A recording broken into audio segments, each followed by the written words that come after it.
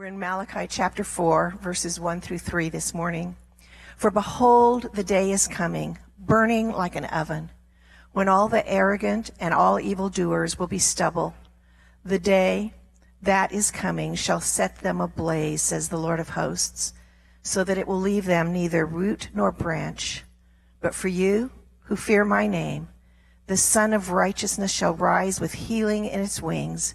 You shall go out leaping like calves from the stall, and you shall tread down the wicked, for they will be ashes under the soles of your feet on the day when I act, says the Lord of hosts.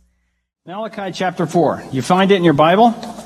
If you can't find Malachi chapter 4, look for Matthew chapter 1. Because Matthew chapter 1 is actually the next chapter in your Bible from Malachi chapter 4. So we're starting the last two messages in Malachi. We're going to be in Malachi chapter 4 today, and we'll be in Malachi chapter 4 next Sunday. And then we will begin a new series of messages that will take us into the fall. And what we're doing is each Sunday beginning, once Malachi is concluded, we'll be looking at a different parable from the teachings of Christ. So a different parable each and every week. So if you have a favorite parable that you want us to talk about, well, we've already picked them. So I don't know what to tell you. You just, hopefully you get lucky and it's one of your favorite ones is talked about, because there's way too many for us to cover in the course of a summer. But I've already set the schedule, and my schedule, will not change my schedule unless the Holy Spirit says I have to do so.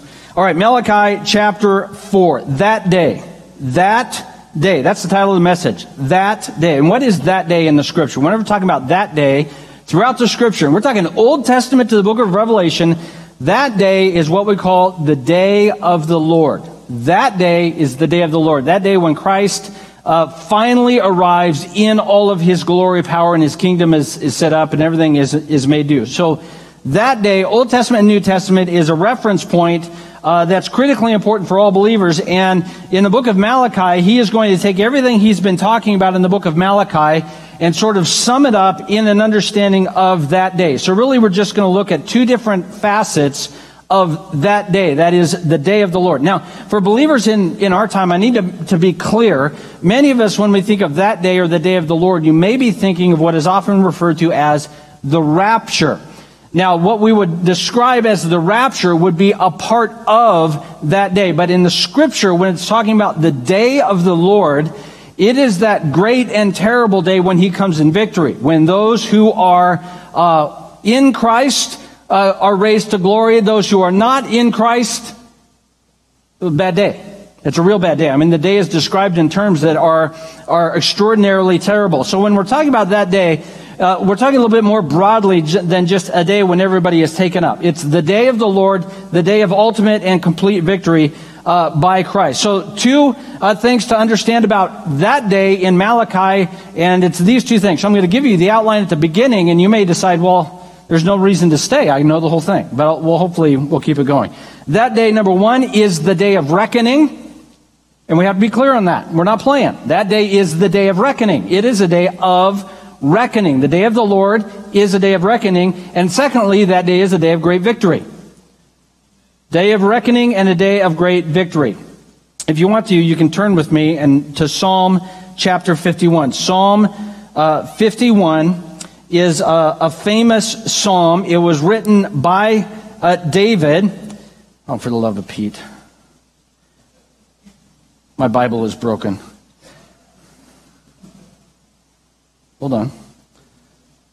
What's that? Yeah, I can't turn. The pages are stuck together. Psalm 51.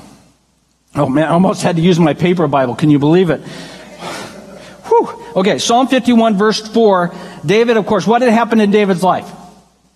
He had committed adultery with Bathsheba and he had murdered her husband.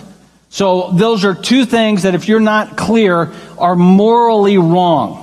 Okay? Committing adultery and then murdering the husband of the woman he slept with. Here's what he says in Psalm chapter 4.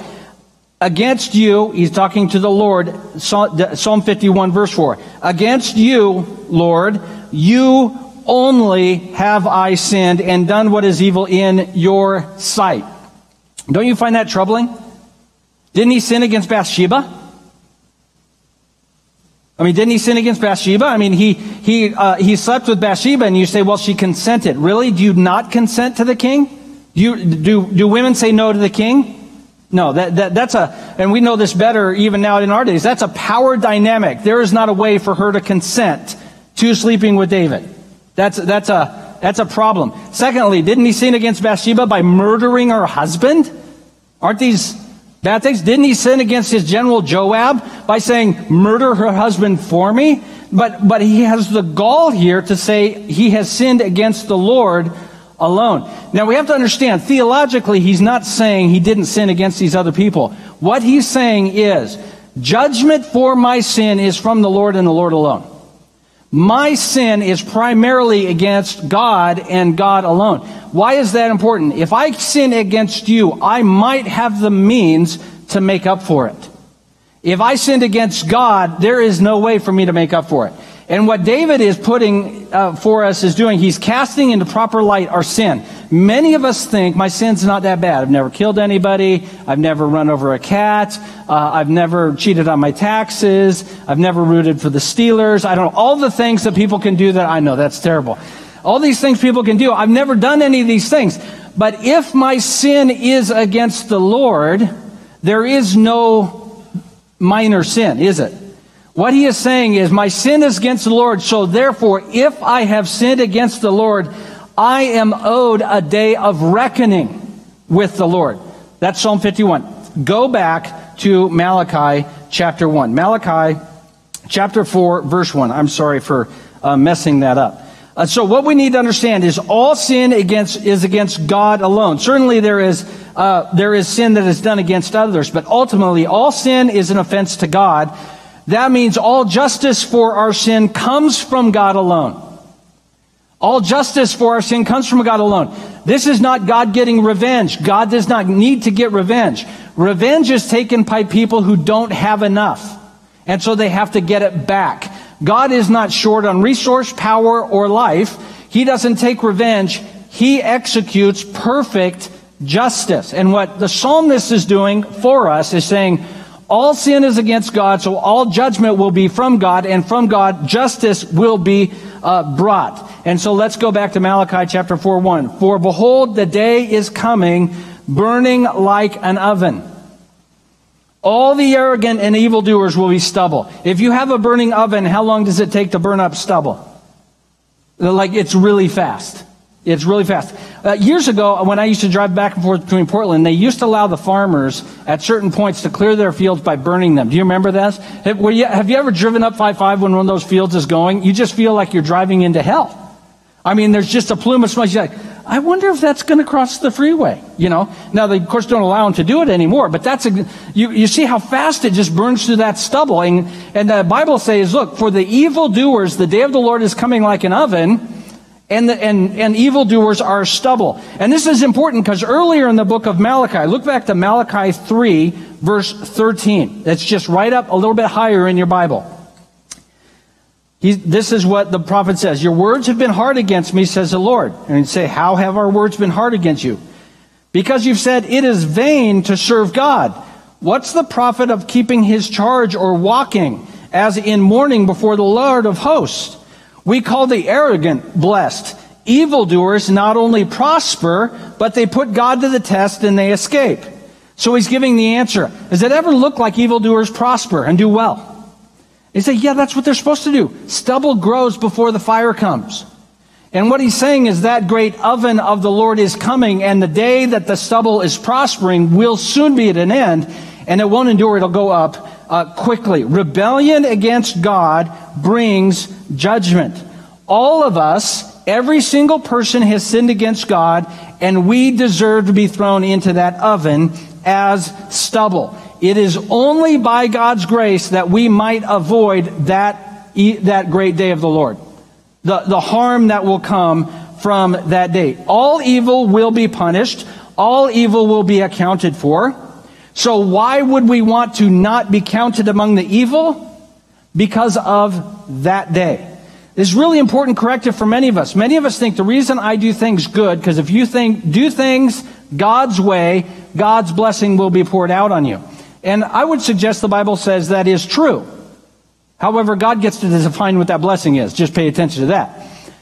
But many of us say, well, so if you do wrong things and don't do things God's way, things won't work out for you. Does anybody know anybody bad who has everything go their way?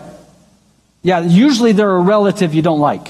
Like, how does that guy how does everything work out for that guy? He's a terrible, terrible person. And it's because the final day of justice is not today, it's not Thursday, it's not whatever day you think it ought to be. The final day where all justice is finally taken care of is what day? That day. Is it that day yet? If you have to ask if it's that day, it's not. Because that day when it's that day, you won't say, gee, I wonder if it's that day. You know, it's today, it's on. That's what that day will be like. Okay, Toy Story 3. Anybody remember Toy Story 3? And the big bear, right? At the end of that movie, all the toys find themselves in the dump, right? Do you remember that scene? I'd play it for you, but the copyright won't let us stream it. So that all the things are getting chopped up. I don't want to give away the end of the movie, but the good guys win. Woody and all his team are trying to get out of the dump. And what's at the very end of that thing? Remember that? All of the scrap is flowing into this big furnace. Do you remember that? I can't tell. You didn't show this movie to your grandkids? Oh, this is a good movie. Most of us cried at the end. Okay? So this thing is going into the furnace, and they're trying to claw their way out and get it. And that's such a great picture of the day of the Lord.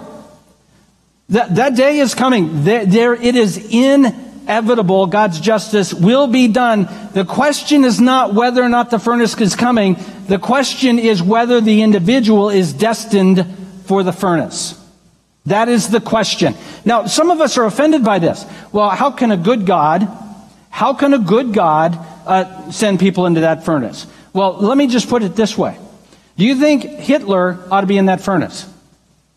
So where are you going to draw the line on who ought to have that furnace? So we're really bad at that. Basically, when people sin the way I do, they shouldn't be harmed. That's innocent sin. When people sin differently than me, oh yeah, they should go in the furnace. And now, right? That's normally, because we are not properly just. We seek justice, but because of sin, our justice muscle has been messed up. So we tend to be lenient on people who mess up the way we do, and we tend to be lenient on people who are like us, and people who sin differently than us, and people who are not like us, we tend to call for strict justice. Thankfully, the day of the Lord will be perfect justice. And God will handle it rightly. Okay, let's turn over to Matthew chapter 3. Matthew chapter 3, verses 11 and 12. Matthew chapter 3, verses 11 and 12. And again, you're thinking, that's so far away. No, it's 3 chapters from Malachi. It's like 2 or 3 pages away, isn't it? All right. Here's what John the Baptist says about Jesus. I baptize you with water for repentance. But he who is coming after me is mightier than I, whose sandals I am not worthy to carry. He will baptize you with the Holy Spirit and what? Do you read it? What does it say? Fire. Okay, that's interesting. His winnowing fork is in his hand, and he will clear his threshing floor and gather his wheat into the barn. Now what's he do with what's left? What's left after you gather wheat? Chaff. What do we call that in Malachi? Stubble. His stubble, though, his chaff, will be burned with an unquenchable fire. So we have Malachi saying, listen, the day of the Lord is coming, and it's like an oven, and the stubble will be burned. The proper response to that verse for every human who has ever lived is, well, I don't want to be stubble. That's the proper response. Now, most of us in our rebellion will say, I don't deserve to be stubble. I'm pretty good. That's not the proper response to Malachi 4:1. The proper response is, well, I don't want to be stubble. I don't want to go in the oven. I don't want to be an evildoer. Okay, so is that true for, it's a small group. You can engage with me. Does anybody here not want to be stubble? Okay, so everybody here, to avoid being stubble, you have to not be an evildoer. Okay? How's that going? If you're not sure, ask your spouse. And they'll tell you exactly how that's going. Most of you are turning to your spouse saying, have fun, stubble. Right? So what do we do? Since we aren't able to not be stubble, how do we get out of it? And this is what we discover from John the Baptist. He baptizes into repentance. There is a way to change identity to becoming wheat instead of stubble, and the way you do that is to be baptized with what? End of verse 11, Matthew 3. He will baptize you with Holy Spirit and fire. What happened the day of Pentecost? Baptists don't like to talk about it because weird stuff happened. Right? Wind, speaking in tongues, and fire. The Holy Spirit comes on. So let me put it this way. Here's a simple way of thinking about it. We are going to be baptized by fire. You've got two ways of doing that. Baptized with the fire of the Holy Spirit and Christ's cleansing work now, or the fires of the oven on what day? That day. We have two choices. We are going to go through the fire. The question is, do we want the fire of the cleansing power of the Holy Spirit, or do we want the fire of that day? In order to be cleansed by the power of the Holy Spirit, we have to acknowledge we can't make ourselves right. We need Christ to make us right through his work on the cross. And we say, I want to be identified with Christ instead of my own sin. And the result is then we are baptized into Christ by the Spirit, and we are cleansed by him. We're cleansed in two ways. Number one, when we get saved, we are immediately made righteous and clothed with the righteousness of Christ. So if you're in Christ, you are as righteous as Christ is. Who this week lived as righteous as Christ? Good. Nobody raised their hand because that would be embarrassing. We'd point some things out. Okay? So I am identified as righteous as Christ, but I'm not as righteous as Christ. So how do I get it so that I can live the way Christ wants me to live, even though I can't? What do? I can't do anything. I can seek to worship him with my life. I can seek to know him through his word. I can seek to pray and acknowledge him through prayer and repentance and confession. But at the end of the day, the Bible makes clear the one way the Holy Spirit most effectively works out righteousness in us is what? Suffering, difficulty, life not being awesome. So we walk through the cleansing fire of the Holy Spirit. He makes us righteous. And then Jesus says, by my grace, I am going to, for the rest of your life, do whatever it takes to make you more and more righteous in your day-to-day living. And the most effective way he does that is through difficulty and suffering. And now the room got a little quiet. We don't like that. I thought he made us righteous by giving us everything we ever wanted. He might, that is not terribly effective oftentimes, but one of the most effective, that's why Jesus said, take up your cross and follow me. It wasn't take up your cross for 5 minutes when you get saved and then follow me in a life of perfect blessing. It's, I'm going to take you through the fire to make you like me over the course of this life.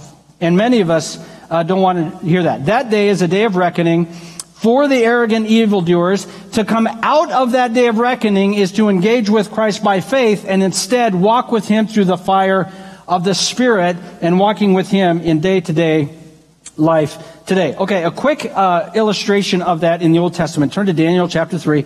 I'm not going to read all of Daniel chapter 3. I'm just going to turn there as a point of reference. King Nebuchadnezzar, king of Babylon, he made an image of gold. Its height was 60 cubits. 60 cubits. That's pretty tall. What's a cubit? It's a cubit at what? Is that here? 1.5 feet, 2 feet? Is that about right? Okay, for point of reference, the gym, the top of the parapet on the gym, I think is 30 feet. Okay, so that's a tall golden image, isn't it? That's really tall. Okay, so he set up this thing, and what happens? You've seen the VeggieTales special. You know what happens. He set it up, and he said, listen, when the music plays, everybody has to bow down and worship. So the music played. We don't know where Daniel is during this scene, but we know where Shadrach, Meshach, and Abednego are.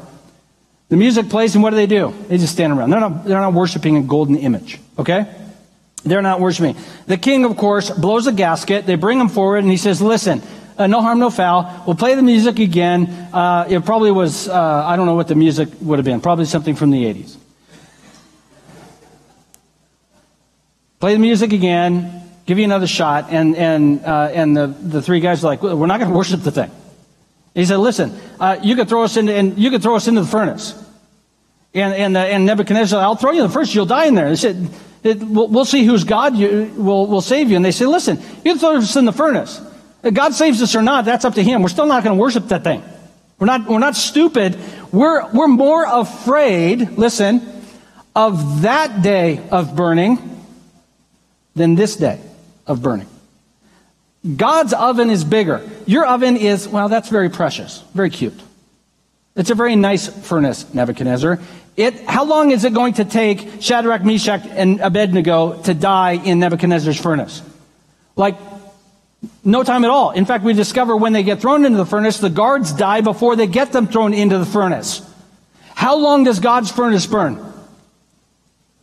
Yeah, forever. It's bad. That's a bad furnace. So Shadrach, Meshach, and Abednego, basically they said this. Now, you're not going to like this. You're going to find this terribly offensive, because the day of the Lord is offensive to most of us. Shadrach, Meshach, and Abednego realized in that moment, we are going to hell. We want the short one. We're going to burn in fire. We'll take the fire that's like 10 seconds. That we might, by faith in the Lord, avoid that great fire. And so oftentimes we think these guys are overly spiritual. They're not terribly spiritual. They're just really, really smart at figuring out the easiest way to go. Let's die in the fire that kills you, not in the fire that kills you twice. And so they get chucked into the furnace. And who's in the furnace with them? Christ. I love that they're walking around with Jesus in the furnace. I love that, because if you want a picture of the Christian life, many of us want a picture of the Christian life. It's a Thomas Kinkade painting. Okay? And I'm nothing against Thomas Kinkade. Paint of Light. Beautiful pictures. Whatever. I don't own one. I can't afford them. Do they still sell those? I don't even know. Okay, anyway. Great pictures. Beautiful. I feel bad that I've offended the Thomas Kinkade fans. Those are great pictures. Shadrach, Meshach, and Abednego in the furnace with Jesus. That's a great picture of the Christian life. Baptized by the fire of Christ and coming out righteous. Having gone into the fire with Christ, they avoid the fire of that day. So here's the thing. All humans need to decide. Us and every person who might hear the good news of the gospel, we need to choose which fire we want to burn in.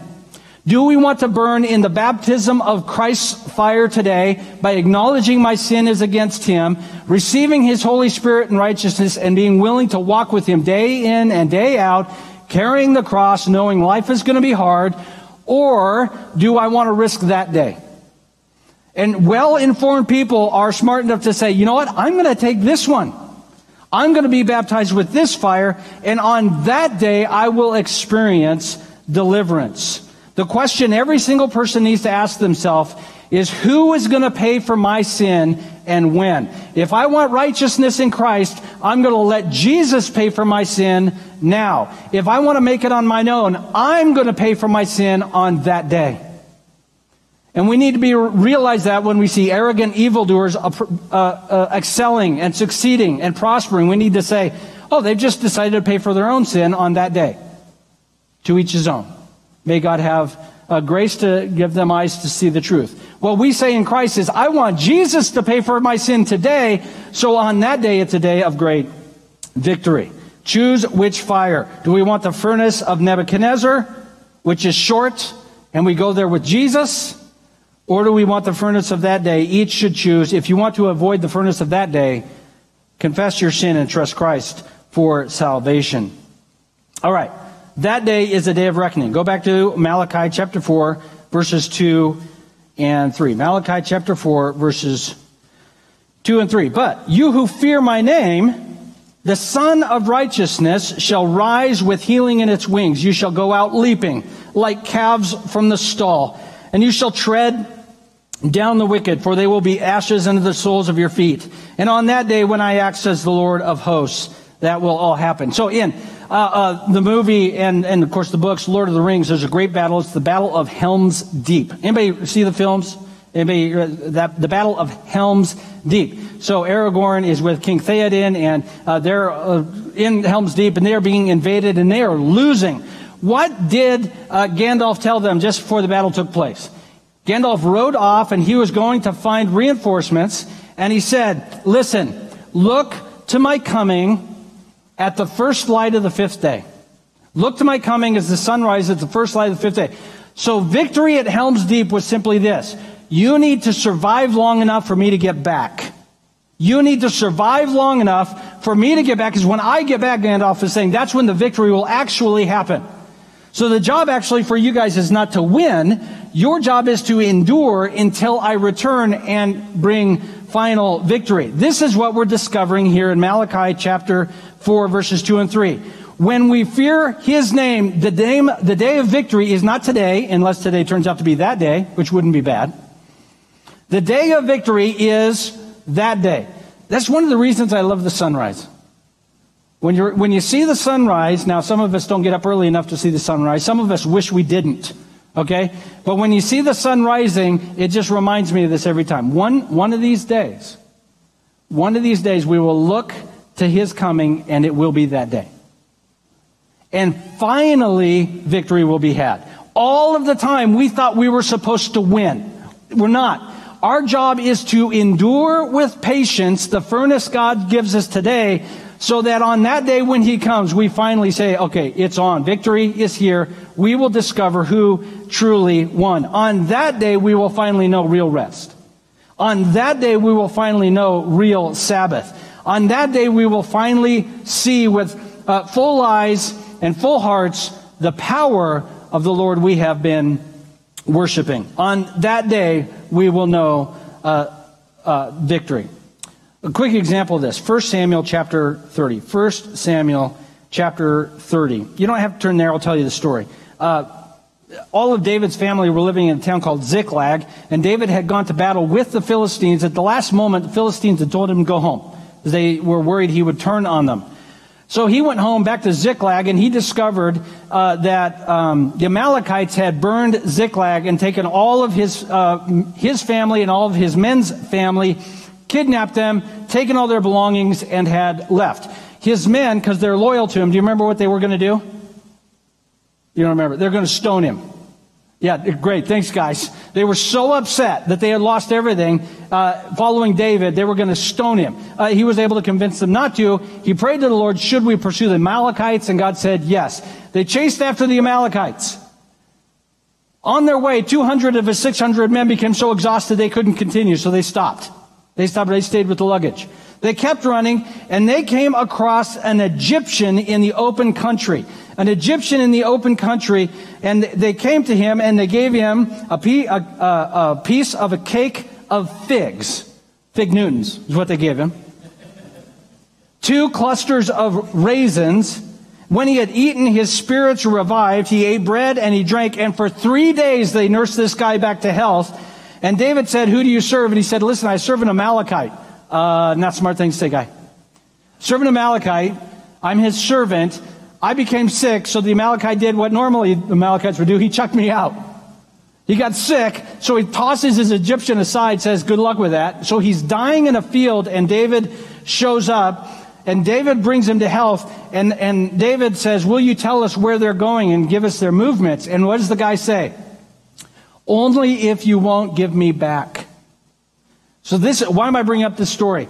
He encountered his Savior, and he said, what I don't want is to go back to my old life.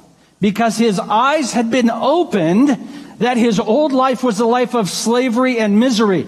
And as bad as it was, and as bad as his life might be as a captive of David and his men, at least he would be saved. He found his Savior who gave him rest. This is a great picture of what Christ does for us. He comes and saves us, and many times we think, well, what I want to do, I want Jesus to save me so I can have a better life. That Amalekite wasn't saved by David so he could serve his Amalekite master better. He was saved by David so he could serve who? David. And so Jesus comes into our life and he says, I want to save you from the evils of this world. And we want to keep our feet in both realms, and we don't realize this world has nothing to offer. On that day, we're going to have great and powerful victory of Christ. Why do we split our allegiances? Why do we spend so much time being concerned about the world's things and not the things of the Lord? Because that day is going to be such a great victory, we can hold much more loosely to the things of this place. Okay, look at Romans 8:18. Romans 8:18. This is what Paul says, same concept. But instead of telling a story, he just tells us. But we like stories better, don't we? Yeah. I consider that the present sufferings of this present time are not worth comparing with the glory that is to be revealed to us. Anybody suffering in this present time? If you're not suffering, you're not doing it right. Right? For I consider the present sufferings of this present time aren't worth comparing to the glory that will be revealed in us. Paul, by the power of the Holy Spirit, had a very clear understanding. The success of his life is defined by that day. Not today, not Tuesday, not how this week goes, not how much money I make, not how successful my family is, not any of that. The success of his life is defined by what day? That day. So is that day real or not? If it's not real, I'm telling you, we will not make it through the Christian life. Because what he is calling us to say, oh, today isn't that bad because that day's coming. That day, all the weight falls off. On that day, every single person, regardless of how bad your suffering has been, and for many of us, our suffering has been beyond comparison, no matter how bad it is, on that day we'll look back and go, oh, that was totally worth it. Oh, without question. Nobody on that day will say, I don't know, I could have gone the other way. Nobody will. Everybody on that day who is in Christ will look back and say, oh, that was total. Yes, and yes again. Do it again. I will go through it again and then some, knowing now what I see about that day. On that day we will have rest. On that day we will have peace. On that day we will enjoy relationship with God uninterrupted. Okay, go back to Malachi chapter 4. We're going to look at the last couple of verses. Malachi chapter 4, verse 3, I think. I can't find Malachi. Is it next to Matthew? There it is. You shall tread down the wicked. They will be ashes under the soles of your feet. Just remind us again, what are we going to act like on date? You shall go leaping like calves from the stall. I'm looking around the room here, and I can't see in everybody's homes. I'm not seeing a lot of people I've seen do a lot of leaping. You know? And there's no sports on. That's about the only time you and I ever do any leaping, is when our team wins. Okay, so that day is going to be so powerful. We're going to be leaping and cheering like calves from a stall, bursting with life. You'll tread down the wicked. There'll be ashes under the sole of your feet. He's not saying we will have revenge on the wicked. What he is saying is right now the world is upside down. The wicked are in charge. The wicked are blessed. The wicked have things go their way. The wicked, the people cheat and they're not caught. People steal and they get to keep it. People harm others and there's injustice. Good people get trodden down. Evil people are successful. We see this happen over and over and over again. And if you're not sure if you've ever seen it happen, anybody ever watch the news and get mad? Okay, so you know this is happening. All the Bible is saying here is on that day it's going to be made right side up. That the wicked will be where they ought to be. In the justice of the Lord, relegated to where God has called them to be. Having rejected the Savior, they will be burned in the oven. And the righteous will finally experience the profit of their faith in the Lord. They will be properly positioned in the kingdom of God. So he's saying here, we will not be having revenge on the wicked. What he's saying is right now, the wicked have all the power and influence. And on that day, things will finally be made the way they were supposed to be. Those in Christ are made whole, and those who reject Christ are destined for judgment. Now, it's very unpopular and it's very offensive to talk about eternal judgment. And in fact, I don't like talking about it. The problem is what? The Bible talks about it in nearly every book of the Bible. To reject Christ is to accept is to be willing to pay for your own sin. If you want to pay for your own sin, it requires for you to pay for it forever. That's the cost. But every single, and you say, well, that doesn't sound right. Do you get to choose? And we ought not to be gleeful that the wicked are judged, but we ought to be well aware that every person ought to examine their heart to know on that day you will be among the victorious. Okay, that day is a day of rectoring. I don't know where that came from. That day is a day of reckoning. And that day is a day of victory. 3 quick ideas to take with you, and then we're going to close with a song. Wisdom is to fear the Lord. We all don't know that from the book of Proverbs. Wisdom is to fear the Lord. What does it mean to fear the Lord? To live all of our life, to live all of our life, not in view of what we want today, or this year, or this month, to live all of our life in view of that day. To define all of my life in terms of that day. That's what it means to fear the Lord. To fear the Lord is to be willing to make choices in obedience that cost me, knowing that day is coming. So wisdom is to fear the Lord, and fearing the Lord puts all of my life in its proper perspective by looking at that day. So what ought we to do? Number one is repent and seek God's forgiveness. We ought to be willing to admit we have violated God's ways. We confess we have violated God's ways, and we seek His forgiveness through the work of Christ on the cross. Trusting that what Christ did on the cross forgives us for our sins, delivers us from being stubble, and instead brings us to great victory on that day. For those of us who are in Christ, I might say this. We need to rest in Christ today. We strain for the goal, like it says in Hebrews chapter 12 and 13. We strain for the goal, but we can rest in the finished work of Christ because we know that day is coming. And that day will be a day of great rest. Is there any way you as a Christian can mess up that day? No, and some of us have tried. Some of us are varsity level trying to mess up that day. We're never going to do it because He had victory. On that day in Christ, we will have rest and we will have victory. That should give us great hope and great encouragement.